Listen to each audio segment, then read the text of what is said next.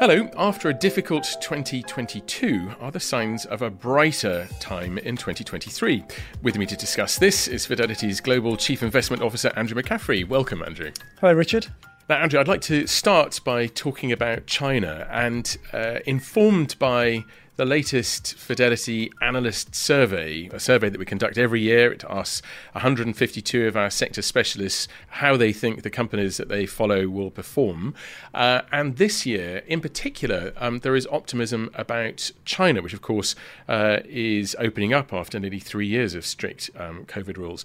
Does that give you optimism for the year ahead? It does. I think we've had quite a differentiated view, that if you take it all the way back to what feels like a long time ago, the despair that was being felt on the Monday post the China Communist Party Congress, that we were very quick to say that we felt that things were being misinterpreted, that the politics actually were behind us.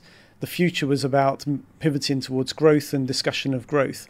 And I think the last few months we've seen that and more. And I remember in one of our conversations, I used the delta of growth would go up, that all of a sudden you'd see analysts and market participants talking about growth being higher. Well, at that stage, it had a 2 handle on the expectations. Now we're seeing it up to 5. So, there's very dramatic change. And I think it is, truly justified because we have seen a significant policy shift. Now, some of that we thought was likely to occur, but you've seen a number of various interventions at a policy level, whether it be the property market, whether it be the nature of regulation and holding that back, even rolling back elements of it, but more importantly, putting a very clear framework on how they want to do business, i.e. they're open for business going forward. And I think that's a big change in expectations for the market. So this is the pragmatic response as differentiated from the rhetoric, the political rhetoric back during the Party Congress. I think it definitely is. And I think that what you saw from the marketplace was that many investors came in on that Monday and really moved all the tail risk views and concerns to almost like a baseline. So, all of the elements that would be politically orientated on the downside were very much thought to be that's what we're going to see going forward. Whereas in reality, as we discussed, is that actually it was more a case that all of the political issues were now addressed. Xi was in control. Now it was how does he achieve what he needs to, and also what was important for the country. And really, when you looked at some of the unemployment rates at the younger levels of generation, when you looked at what was happening within their ability to be able to stimulate domestic demand and activity, those were clearly stress areas. And I think that you've seen that move. And again, around COVID, that everyone was saying that zero COVID policy would last forever. And we were saying, look at Hong Kong. Hong Kong really was in some ways the lead indicator, and that was being translated onto the mainland to see how they could operate. And that change occurred for the fact that also we had an earlier Chinese New Year, which was very important to try and position for. So I think what was interesting is that a number of things that actually were sort of on the proverbial chessboard to be considered were just being ignored. And now, as they're coming through, I think that optimism is built up. So the challenge is that markets now have discounted some of that.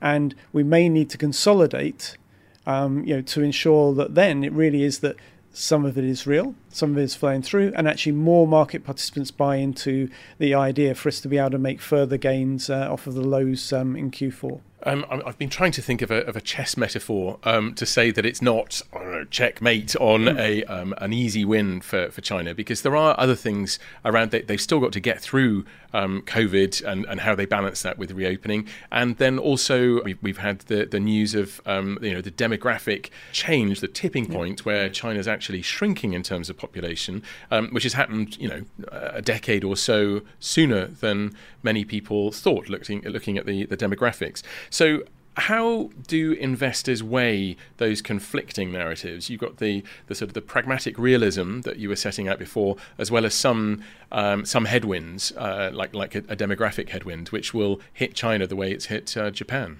So I think it's a much longer term influence. And so to read it that immediately that markets come in and discount that, I think is highly unlikely. And actually the real consequence of that, when you think about size of population, still the numbers that can be drawn into different areas of activity within the economy. But going back to my point about consolidation now, what you've seen is the recovery from really expectations that were misplaced on the downside. To go forward, it's going to be about some of the realization of some of those improvements and also the follow through, having real discernible positives flowing into the Chinese economy, and also to a degree, when we look more broadly, that you start to see those being registered elsewhere, because there's a lot of hope and optimism being driven by not just for China and within China, but obviously the impact that will have more broadly, even at a global level. Well, I was going to ask precisely that point, actually. Does China coming back, does anticipated growth in its economy, does that make things easier for policymakers, whether it's in government or in central banks, in the rest of the world? Or the question is, how much of that growth will spread to the rest of the world? Yeah, so I think that really is the tough question, because the nature of how it's being generated and targeted looks much more as if it will have a clear domestic influence, because in some ways China was kept going by its exporting profile. Now this is really looking to have domestic demand and to have very much building on the resilience within China. So I think the influences are much closer to China, and they're both geographically and sphere of influence. I think the consequences around the world will be a bit more mixed. Europe, obviously, great luxury brands, perception of demand picking up. That has already started to flay into markets to a degree, and I think it does have, for Europe as a big exporter and to China and to Asia, that has a clear positive impact. For the US, for some other parts of the world, that most probably more of a mixed picture in terms of the level of which that will flow through as real economic activity. But I think there's an interesting part on the policymaker front, because in some ways it's great because it's generating growth. But the reality is that that also means for central bankers, how does that then flow through into what they're looking to ensure takes place in the developed world, is the removal of those inflationary pressures? And does it actually end up keeping a little bit more of a tailwind behind growth, which actually gives a tailwind also to some of those inflationary pressures when we look beyond the interim period? And the interim I would classify as through the next 6 to 12 months, where you will see inflation numbers likely at the headline dropping quite significantly, at core being a bit stickier. But will this make everything be a little bit stickier as we look to 24? And then what does that mean for central bank policy, as the markets are very heavily discounting that the economies will move towards recession, inflation will be coming down much further, and therefore interest rates will be cut? And so I think it actually introduces some complexity into the picture for 23. Going back to the analyst survey, the headline is light at the end of the tunnel, by which the analysts mean 2023 is going to be pretty tough, but recovery over the next 12 months or so. So exactly that time frame that you were just talking about. So we've got to get through this year first. And some of the headlines in the press over the past week or two have been quite startling. You've got particularly the tech companies, Meta, Microsoft, and Google's parent company, Alphabet, laying off large numbers of people. What signal does that send to markets about what might lie ahead more broadly?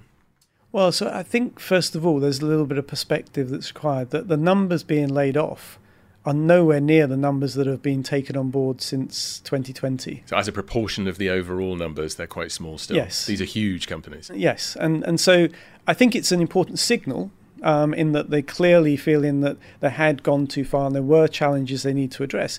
But I think that, as I said, when you look at it in how many people that they've hired in the period up to now, then it's way in excess of some of the layoffs that we're seeing at this point in time. I think the other part, though, is that when link it back into the market, we've had a significant deflating, again, of the especially of multiples in the individual stocks.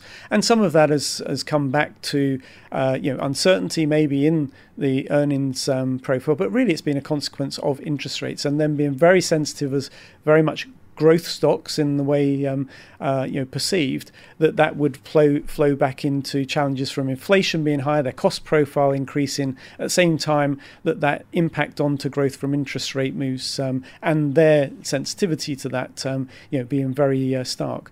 Interestingly enough, where we are now, again, it goes back to that we've seen yields stabilize and decline. You've seen clear signs that the inflationary impulse is declining from the high levels that we had in 22.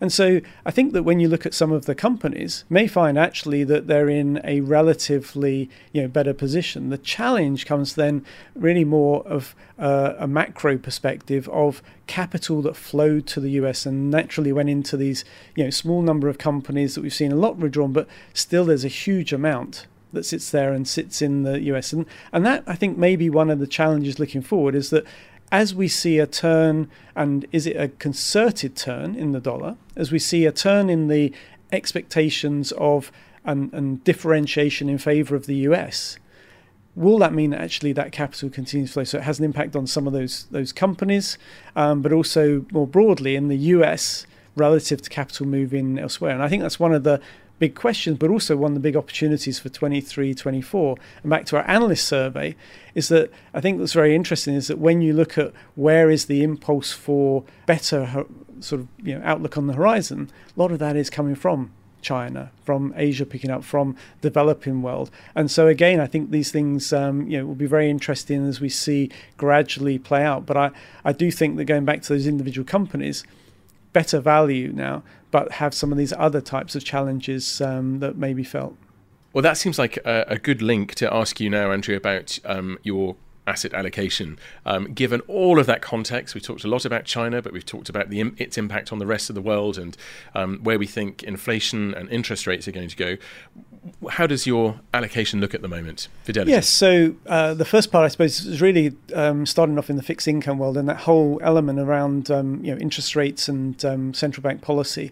And we'd perceived that had reached a point where the markets were going to anticipate a level of change, as we saw inflation coming off. Now, obviously, as we discussed, moves to growth, but that gives scope for duration. And so being long of government bonds to have a chance to perform. And that's already happened.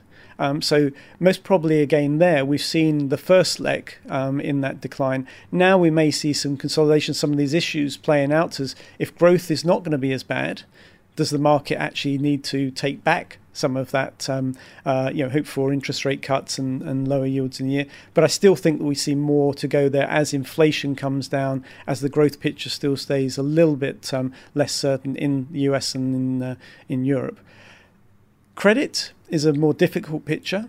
And still feel that we had opportunities, especially in Q4, where you saw the chance to take on investment grade paper and actually some selective parts of the credit world. Those have rallied. And so now it's more a case that thinking that we're in a more, currently stable environment, but actually some of that value's been taken out. And so a little bit more cautious, especially when you look to high yield and some other areas of the market which have seen that recovery. So not to chase it. But emerging markets, interesting enough that looking at local currency, partly the dollar, partly that those countries are actually ahead of the game in terms of being able to change policy approach, and so interest rate cuts coming onto the table already, then they could do relatively well. So something that we're looking at as we look through the months ahead. For equities, still relatively cautious, looking through the current gains and not chasing those. But we have been very positive on China and parts of Asia, so that's been very fortunate. Now taking US back to a more neutral position, and really it's a case of reviewing that as we look ahead. So still a level of caution even with the recovery. And then last really is the dollar, that most probably we've had a good markdown in the dollar. Now, really, this is the stage where we might see a little bit more consolidation, challenge of that dollar view for the same reasons we've discussed. But over time, we think that the dollar will likely start to see some weakening again as the year progresses. And that's going to have implications again for emerging markets and for some of the other majors. Lots there to think about. Angie, thank you very much indeed. Thank you, Richard. And for listeners, I'd like to plug that analyst survey I mentioned at the start. It's being published on the 6th of February, so check your local Fidelity website or fidelityinternational.com. It's a really good read, lots in there, not just on China, very broad coverage. Now, the producer today was Holly Eastman with technical support from Connor Bailey. Until next time, from all of us here at Fidelity, goodbye. This podcast is for investment professionals only and should not be relied upon by private investors. This podcast is provided for informational purposes only and is intended only for the person or entities to which it is sent. It must not be reproduced or circulated to any other party without the prior permission of Fidelity. The value of investments can go down as well as up, so you may get back less than you invest. For other important legal notices, please visit your local Fidelity website.